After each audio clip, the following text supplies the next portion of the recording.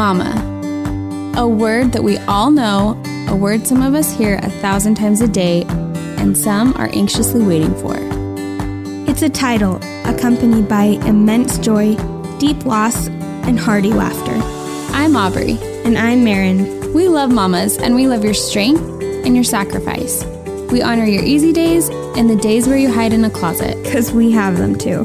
We know that moms need moms, and that's where we come in.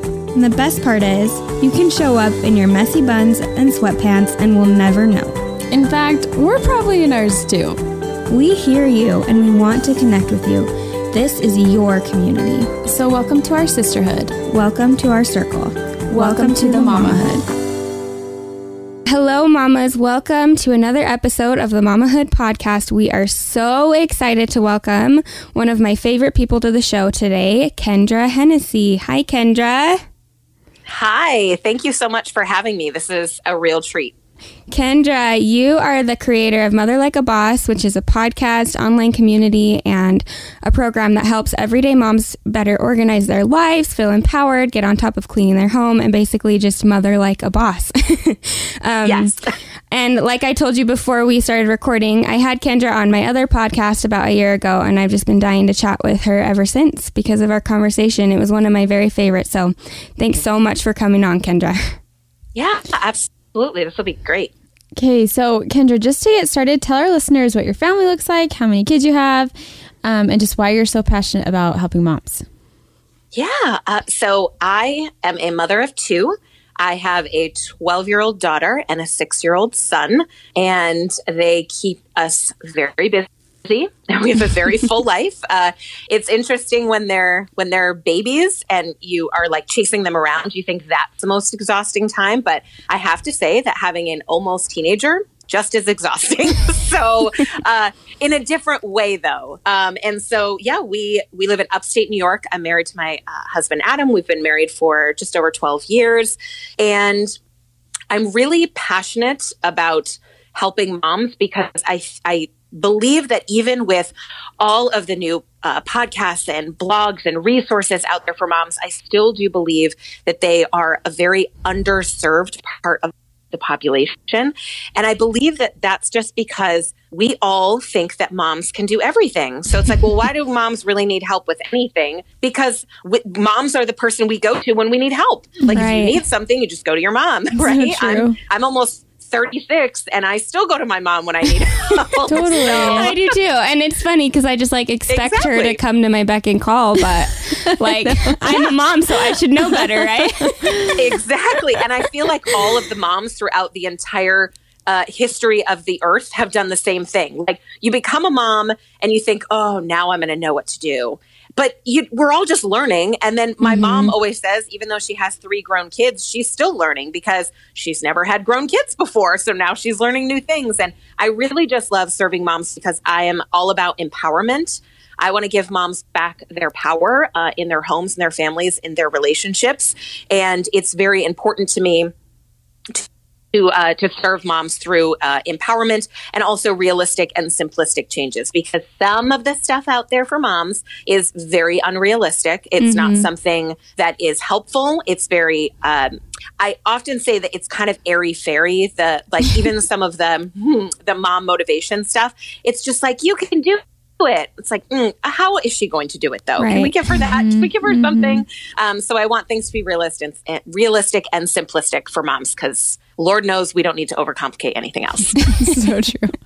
I love that so much. And our audience is primarily moms who are what we like to call in the trenches of early motherhood. These are moms that are knee deep in diapers and toddlerhood. So just to start off, do you remember much about this time in motherhood for you? Was it all a blur? Or how would you describe yourself when you were a mom in the early years? Yeah, I do remember it. It's funny that it was so long ago, because some days it doesn't seem that long ago at all, and other days it seems like it was a million years ago.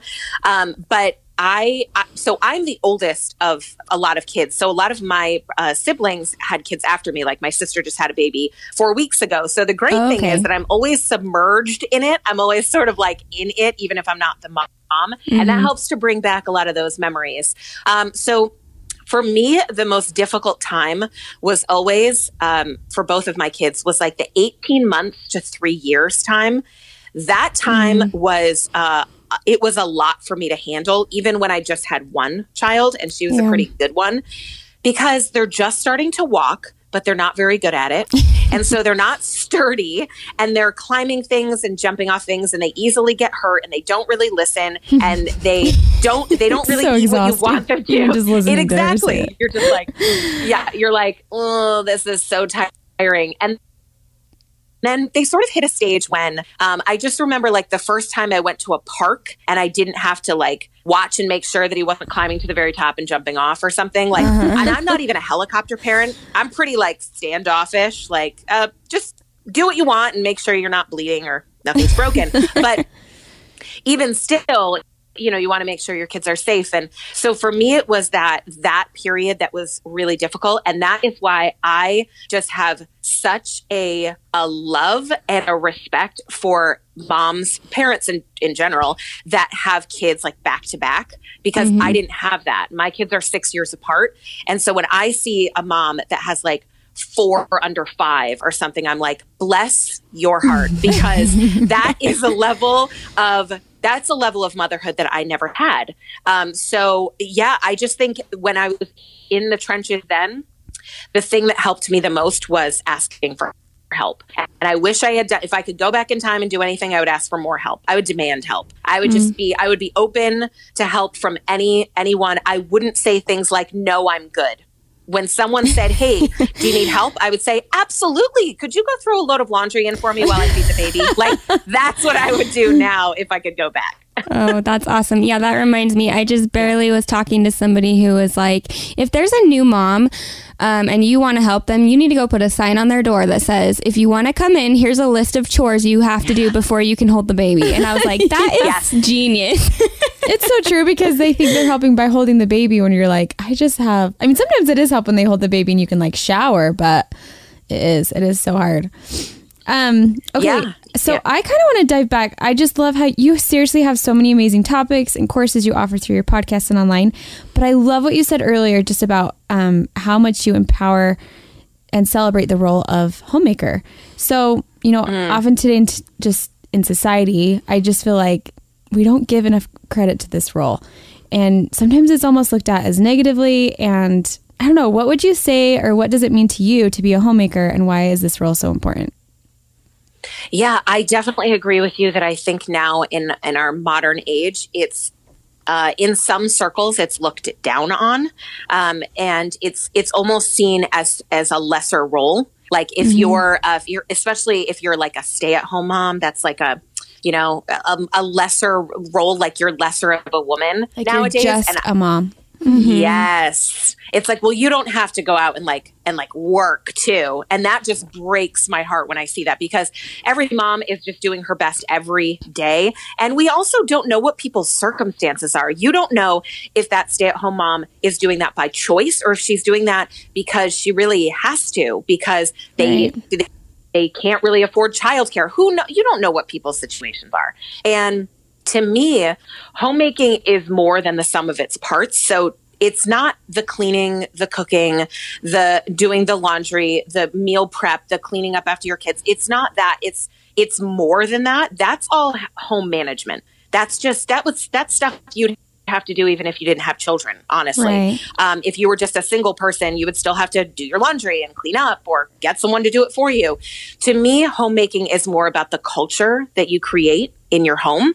I'm really big about creating a culture in our home that is based on our values and our priorities as a family, not just me as a mom. And that takes a lot of open communication, and that's sometimes difficult for moms to open up and say, let's sit down and have a conversation. Let's have a family meeting, even if that seems really like Full House-ish and a little cheesy. Like, how can we just sit down for 10 minutes and discuss, like, hey, what do we all want out of our home, and what do we want out of our family? Because I notice that people often think that their they have problems like my kids don't do chores.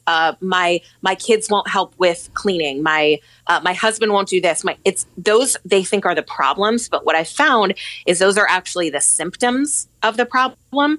And the main problem is usually that we've created a culture in our home that's disconnected. Like there's a disconnect between what you value and what you're actually doing. So a lot of people say they value family time, but then they load themselves up with a bunch of extracurriculars. Well, you can't have both. If your value is free time and your value is family time, then you're not really living to that value by filling your schedule up with a bunch of volunteer opportunities and sports for your kids and extracurriculars. So all of that plays into homemaking, at least in my world and what I teach.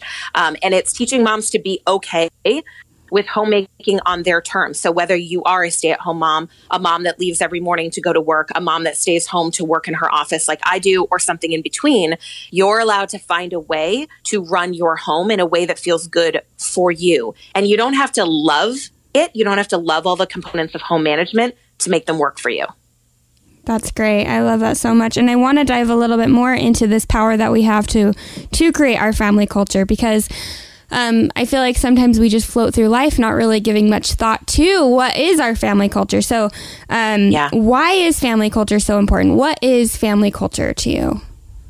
Yeah, so I look at it the same way. The example that I use is if you've ever had like a job that you loved and vice versa, a job that you really hated, it's oftentimes not the job, it's the work environment, right? The job may be like not that fun. I know that when I was growing up as a teenager, I worked in a pizzeria, and like the job may not have been that fun all the time, but the culture that was created in there was fun, and there was a lot of mutual respect, and there were very clear boundaries and of what was tolerated and what wasn't. And I don't know, it was just the culture that was really good. And likewise, I've had jobs where the workplace culture is toxic. It's negative. There are no boundaries. Things are acceptable that are completely unacceptable. And that makes a difference in how you view the job that you do. And the same goes for our family. If we have a toxic home, or we're bringing a lot of negativity into it, or if we're creating a culture where, so going back to like the chores, for example, because it comes up all the time. If you've created a culture where mom is the martyr who does everything and then complains about it to her kids and says, I'm always the one that has to pick these things up, I'm always the one that has to do that, over time, that's the culture you've created. So that's your totally kids me. just recognize it. Yeah. I'm always like, give me some credit because I picked this toy up 5,000 times in one day. Oh, listen, I do the same. I caught myself the other day. I even said this to my friend Allie. I was like, I caught myself because my daughter's job is the dishes. And I was at the sink doing dishes going like, I can't believe I'm doing dishes right now. And then I stepped away and I was like, wait a second. Ava, you need to get down here and do the dishes. Like, what am I doing? Like, we all do it. And so now I'm more conscious of it. I think that that's the thing about changing anything or creating a culture, is just being more conscious of what you're doing. It's not necessarily that overnight you're going to be able to change, because we can't, those things pop into our head and we can't always just change who we are. It's more about the recognition, like when we're in that moment going like, ooh, this probably isn't very beneficial. This isn't going to be helping anyone. So why don't I step back and see if I can change that around? And I'm also big on involving everyone in your house in as much as possible, because I view us as a team. Like we're just 4 people who are a team together. And the more we get done together, the more time we have to go do fun things. But if mom is spending all the time doing everything, mom's not really in the mood to take you to the park because mom's cranky and exhausted. It's so true. And I feel like half of it for me is complaining to my husband. Like, my job at home is just so much harder than your job away. So I love that point. But I want to kind of know how can we figure out, and basically how do we implement those family cultures? Like, what are some ideas, or how can we figure out what our family culture is, or how did you kind of come to that and realize what yours is? Yeah. And yeah. So I always look at values first, like what your values are. And I think sometimes we think we have certain values, but honestly, if your day-to-day life, if the things you're doing are not mirroring those values, then you have to ask yourself, is this really that important to me? So again, with like the free time or family time, like people will say family is so important, and spending time with my kids is the most important thing, but then the things that they're doing each day don't line up with that. And that doesn't make one wrong or right. It doesn't mean that you're a bad person because it's not aligning with that value. It could mean that maybe your values are different. Maybe instead of family time being important, maybe like the extracurriculars are actually more important to you. And so then you just have to accept that. Mm-hmm. Because a lot of times it goes back to the whole like wanting to have both things. I hate using the having your cake and eating it too, because honestly, I don't want to have cake if I can't eat it. Like, I'm just being honest. But like, does, it's that really? same idea. Like, we want to be able to say, yeah, right. I never understood that phrase. Like, if there's cake in front of me, I don't want to just have the cake. I want to eat cake. Like who does want a cake and not want to eat it too? I mean, where does this even come? I don't know. I don't know who at their birthday gets a cake, blows out the candles, and go, well, that was a nice cake, thank you. And then like, that's it. No.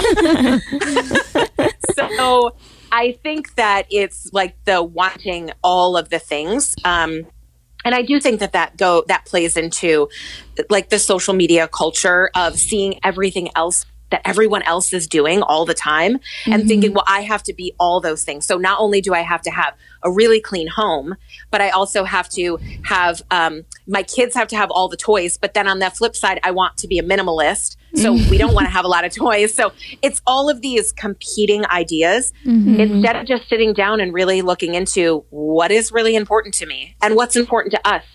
As a family. So and letting go of what's important to other people and instead focusing on what's important to you.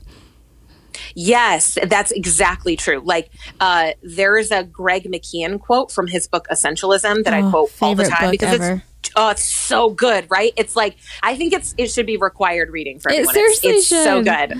Yeah. But he says, prioritize your life or someone else will. And when I read that, I'm pretty sure that I just cried, because even thinking about it now, it's such a powerful quote, because if you don't prioritize your life, if you don't put the priorities in, someone will do it for you. You just won't notice it because you'll start to live through other people's obligations and other people's priorities. And then that'll just become the way you're living. So I want my family and my home to run based on our values, not someone else's. And that does not mean that my values are better than someone else's or worse. It just means that they're mine. For sure. So how is establishing culture separate from the day-to-day activities of motherhood? So I think that they kind of play hand in hand in a way, because you can't create a culture if you're not every day doing things to lead towards that. So like, for example, you can't say like, okay, we want to create a culture where we're a team, and then every single day you're the only one doing anything, and you're like allowing your kids to sit on the iPad while you're vacuuming every single day or something. Like, and again, that's not wrong or right. It's just, you're never going to get to that place if the day-to-day tasks that you're doing are not leading to that. So I always say that you have to work from the top down. So you have to work from your values, which create your priorities, which create your goals, which create your day-to-day life. Like, which create the things that you do every day. So most people start with the bottom. Most people are like, I just need to do stuff to get to my goals, and then I'll figure out what's important to me and my values. But that's not the way that it works. You have to go the opposite way. So it's much easier to figure out what to do every day if you know what's important to you and what's not. Kind of like a business. It's like running a business. If I know what my goal is and I know what my value is in our company, then I can make decisions based on that. I can make all of my decisions instead of going the opposite way. So really your day-to-day tasks are just what's important to you and what's not. If you're saying that your value is feeding your kids like all organic food, then your day-to-day life would have to reflect that. So it means maybe spending extra time at the grocery store, maybe understanding that your budget is going to have to be more because that's what's important to you. It's not saying, well, that's important to me, but at the same time, I'm going to stop at McDonald's and get something because I'm not willing to spend the time to meal plan. Like, and again, that's not wrong or right. It's just, it's based on your values or your priorities. Well, it's almost like respecting what you're wanting to have happen instead of just letting shiz hit the fan. Right. Yes. That it's living for your life instead of just like in spite of it. Yeah. You know? I love that perspective. And living intentionally, like that what you're doing has meaning and there's intention behind it instead of just kind of letting what happens happen to you every day. Right. Exactly. But I love the whole value system, like just having those like your core values of your family. I just think that's I so love awesome. that too. And would you go about like establishing these values with like talking to your husband and your kids about what your family values are? Like how do you go about implementing your family values into the lives of every single person in your family? I think that it for me at least, it started with my husband, because I kind of view us as like a co-captains of the ship. So if we're not on board with each other, then we're like going to hit an iceberg and go down. So we should probably be on the same page. And I also feel like that's a good idea, just to always get on the same page as your partner or spouse. Mm-hmm. And then it really also just depends on the age of your kids. I mean, if you have like a 1-year-old, then maybe it's not the time to like this is our value. Screaming and tantruming is not our family value. Right. Exactly. But isn't that funny? So you said that, but we all kind of do that every day, because if your kid hits somebody and you're like, no, we don't do that. We say those things already. We're like, we don't do that. We don't hit people. And I hear tons of moms say that, which I love. Instead of don't hit them, we just say like, no, we don't hit people. We don't treat people that way in the house. And that then gives the responsibility to everybody. Like, no, in this house, we don't show our emotions by hitting people. And so it's kind of that way just with everything that you're doing, just figuring out a way to discuss that. And I also, I learned from my friend Rachel Bailey, who runs like a parenting site. And she kind of talks about like using the times when your kids are being quote unquote bad or doing something bad, using that as a really great opportunity to talk about those things. So inevitably our kids are going to do things we don't like because they're always learning. And that's really a great time to bring up like, why don't we do those things? And why do you think that maybe wasn't the best way? And then explaining why in this house, that's not something we value. We don't, that's not something that's, that kind of goes against what's really important to us, and, those kind of things. So I think it's, for us now with having a 12-year-old and a 6-year-old, it's much easier to sit down with them and talk to them about it. Or even, it doesn't have to be a sit down. It could be like in the car when you're just driving and having a discussion. It doesn't have to be like, everybody sit down at this time and we can have a values discussion, because most kids would be bored by that. Okay, well, I love what you said though about using those quote unquote bad behavior times as an opportunity to direct it for good. And I've been reading a lot lately about time ins as opposed to time outs, where when our kids misbehave, instead of, isolating them and separating them from everybody, using that as a time to actually connect with them and talk through their behavior and how to correct it. And then it becomes like a positive, uplifting experience. And I just agree with you. I agree with you so wholeheartedly. Awesome. So hard. I agree with you so hard. I agree with you so hard. But I do love, sorry, do you mind if I say it? Yeah. I do love when you said, in this house, we do not do this. Or, just that phrase. I think it's so important. That's been one that's been a recent one that I feel like I kind of have to have this like toolbox of phrases that I say when I'm in the heat of the moment. That way I can pull them out when I need to.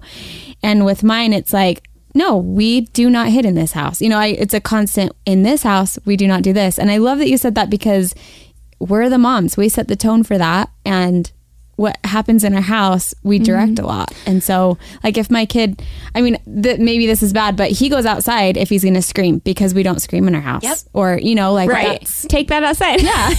You go outside. Exactly. And I have to boot him outside sometimes, but I'm like, I'm not going to have a house that's full of that, So I think I just think what you said is so important. Well, and it goes back to that power we have as homemakers, that is in our role and in our power. And that's why it's so important, is because we are establishing the culture that our kids grow up in.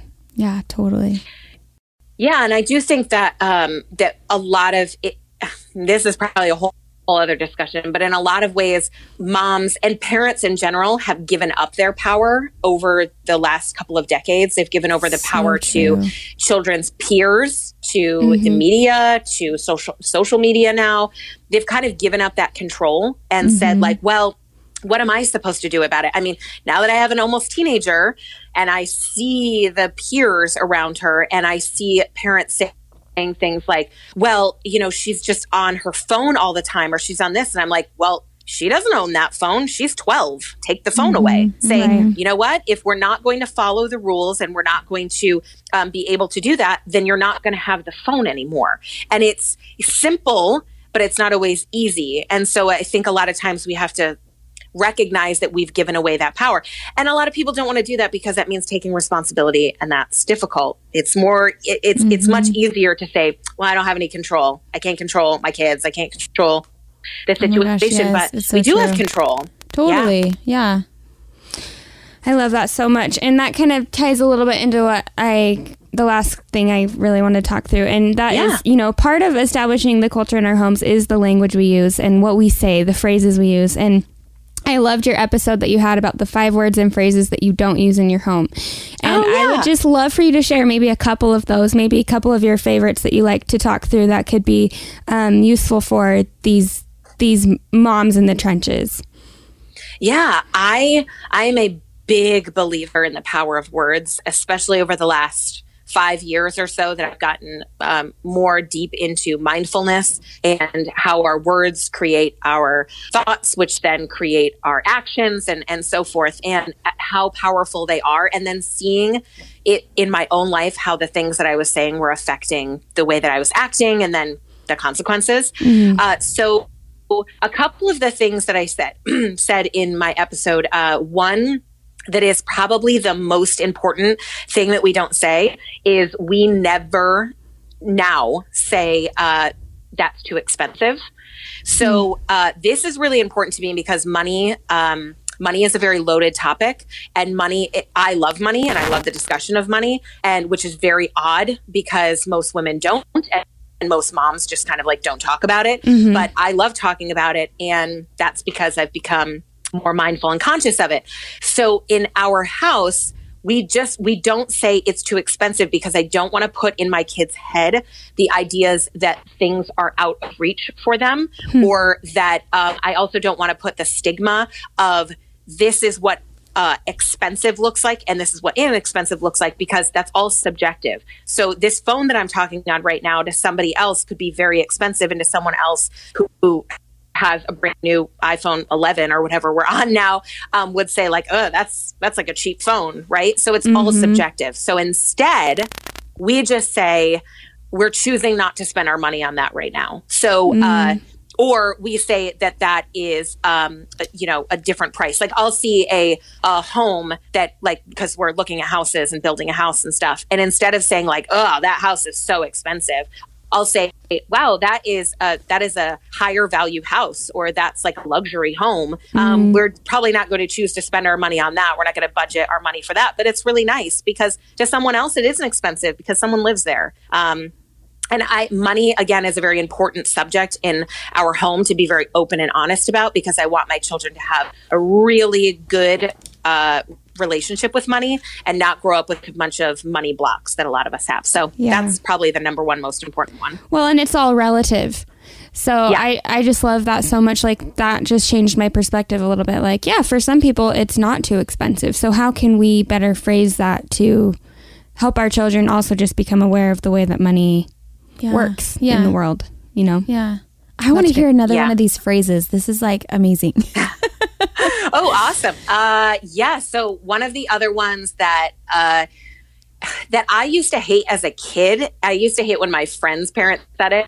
So then I said, as a parent, I'm not going to say this, is we'll tell you when you're older. So we're a very open household. We're very open with communication. I want my children to come to me with the most uncomfortable things ever, even when it's uncomfortable, because then I know that they'll get the right information from me or their father instead of like their peers, which oftentimes is not the place to be getting information about babies or sex or Right. relationships, anything really. And so we just don't say, I'll tell you when you're older. Instead, we just try to answer it age appropriately. And then if they're continuing to ask like deeper questions, a lot of times they'll just say, the way I just did this to my son. I was like, honey, the way I explained it is really the way that you can understand right now. As you learn more things, it may be easier for me to explain it even more. But for right now, the way I explained it, it's really the way that you're going to understand it. Because that's a good way to put it. Explaining higher level things to children, even it doesn't even have to be an uncomfortable conversation. It could be like, how does a wind turbine work or something? And you're like, well, I could sit and explain the minutia of it, but are you going to understand any of that? Just dive right into all these details. Right. So first of all, I don't know how a wind turbine works, so I just wouldn't be able to, but things like that. And then there are those difficult conversations like, where do we go when we die? And a lot of that depends on your faith and again, and your values. And so my son was a home birth. We had him at home and my daughter was there. She was there for the birth. And we had my mother-in-law there as her advocate so that if at any point she didn't want to be there, they could skedaddle out. But she was super involved in the pregnancy, loved it, was like really, really interested in everything. And she wanted to be there when her brother was born. And so her brother was born and it was really great. And we just explained things to her on a very 6-year-old level. At that point, she didn't even know how the baby got in there. She just knew the baby was coming out and she was really interested. And then I had a lot of people that were super judgmental of that. They were like, I don't know who lets a 6-year-old, watch a baby being born. And I thought, well, because at some point she's going to know that that's how a baby is born. Yeah. So for us, it was okay. For other people, not like the thought of my son now at 6 watching me have a baby if I did, absolutely not. Like there's no way he would be prepared for that, but my daughter was. So it was okay. No, I could not love this anymore. I just totally agree. Oh, thank you. And it's all relative. Like it's all dependent on your home and what is acceptable for you. So certain people are going to explain things in a more adult way to their kids because that's something that they honor in their house and other people just aren't. I don't want to ever tell my kid, you're not allowed to understand that right now. I'm not going to tell you because what I fear is that then they're going to go ask someone else and get misinformation. And I don't want them to get misinformation. Yeah. And if they're wondering, then they're expecting some sort of explanation. And if it doesn't come from you, it'll come from someone else. Exactly. And my daughter, because we are so open, she has come to me and told me that she's heard boys at school talking about certain things. And she's like, Mom, they don't know what they're talking about. And I'm like, no, they definitely don't. But that's why you ask me or your dad, because we will tell you the correct information. Yes. And I love that. I mean, and that just goes back to the culture that you've created and that relationship you've created with her. And I just think, I don't know, even talking to Mary and how me and her mother, we do our own motherhood so differently in different ways too. Yeah. And it's so beautiful in different ways. And her things that are so important to her are different from maybe mine. Everyone has their own values and their own everything you're saying, I'm like making mental notes because I think it's so important to realize that and to realize that your core values are going to be different from anyone else's, but they're yours. And you're in control of those that are in your house. So this is amazing. Thank you so much for sharing all of that. We just love talking to moms who are a step ahead in the whole motherhood business because they always just have so much more perspective. But what is maybe one piece of advice that you would give to our young moms that you wish someone would have told you? I'm going to go back to what I said at the beginning and ask for help. Ask for help in whatever way you need to, or get help, seek help. Sometimes it's not asking, it's seeking. So finding a really trusted friend, finding a really good motherhood community, listening to podcasts like this, just being open to new information is sometimes the best help that you can get. Buying a book, like investing in yourself, and then asking for that help when you need it, not being afraid to ask for help. Most people are totally willing to help someone. They just don't know how to help them. So especially those new moms that I might see a new mom friend or a friend that has a 1-year-old and a 3-year-old and a 5-year-old and they seem to be struggling, but I don't even know how to help her. But if she were to say, could you just do this for me? I would be like, absolutely. I'd love to. But sometimes you just have to be okay with asking for help. It's funny how we are so hesitant to ask for help, yet if anyone asks us for help, like you said, we'd be totally willing. So, I don't know why we do that. It's so weird. Yeah, and I think it just goes back to that feeling of like, well, I don't want to bother people. I know that's how I am. Like, well, I don't want to be a bother. I don't want, what if they say yes out of obligation? What if it's like, no, just ask. The worst thing someone can say is no. And if they say yes, then it's on them. Like, then if they say yes, then they have to deal with the yes, even if they didn't want to say yes. So that's on them. It's okay. Yeah, for sure. Yeah. Oh. Awesome advice. So with each episode, we do what we call like our wins and fails moments. And we like to just talk about either a really awesome like motherhood win that we've had in recent history, or maybe a hilarious fail that we can laugh about now. So we love to ask our guests this question whenever we do interviews. Do you have like an awesome win or a funny fail or anything that you can think of from recent history? Oh, yeah. I'll say a win first. So a win for me was kind of goes back to the culture, creating a culture, is that we got a note in the mail yesterday, and my husband, it was from the middle school, and it was addressed to my husband and myself. We opened it, and it was a letter saying that my daughter had gotten the Good Citizenship Award. And I was like, oh my gosh, that's so awesome. And Adam was so proud. He was like, that just makes me feel so good. Like, all the things you've taught your kid, and then you know that they're going out into the world and like doing those things that you've taught them. It just, oh my gosh, it felt so good. But I have a really great fail. And that was when my daughter was about 4, I was on the phone with my mother-in-law, and we were just chatting and, gossiping and having a great time on the phone. We used to talk all the time on the phone. And Ava kept walking up to me with a Hershey Kiss to open. And of course, I was on the phone. I wasn't even paying attention. You're just like doing something and you're like, yeah, whatever. Here you go. And after about 20 minutes, I kind of came to and realized, what am I doing? And I looked over, and she had legitimately gone through almost an entire bag of Hershey Kisses, like a giant bag. Oh my gosh. I had just opened them up, and she was sitting there with chocolate on her face, surrounded by those silver wrappers. And this is a win in her eyes. She was like, yeah, for her, she was like, that was clearly a win, Mom. But I felt like the worst mom, because to me it wasn't so much that she was eating a bunch of Hershey Kisses, it was that I didn't even recognize it. I wasn't even paying attention, and I was like, oh my God, I'm the worst mom ever. And of course my mother-in-law was like, oh please, you should hear the things I did. And It's just, I still use that as an example sometimes with my audience, like, guys, sometimes we do things and we're not aware. We are human beings. We are learning. It's a funny anecdote now, 8 years later. Like, it's all going to be okay. Yeah. So true. And it's just one of those images, like we all have those images cemented in our minds, some mess that our toddler made. That's just, we're never going to forget it.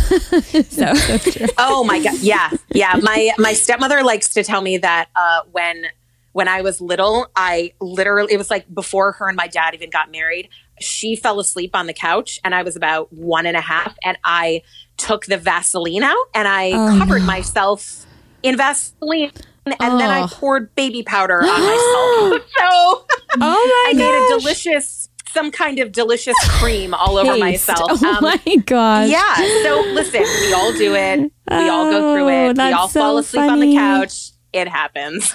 So my boys just barely did the Vaseline thing in their hair. They thought it was hair. They thought it was hair gel, and they put it in their hair. And I kid you not, I gave them like 4 or 5 baths before their hair wasn't greasy anymore. So. Well, it's literally a water repellent. So the whole point of Vaseline is to repel water. So then when you're trying to wash it, you're like, I can't get this out. I know, it's the worst. Well, I ended up actually using dish soap in their hair. Oh, yeah. Oh, good. Yeah, degreaser for sure.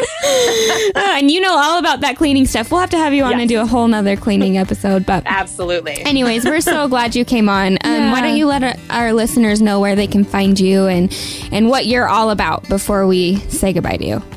Yeah, so the best place to go is just my website. It's motherlikeaboss.com. That's where you can get all the information on the podcast and any new stuff that's going on. I usually have information on any free trainings, either on demand or live trainings that I'm doing.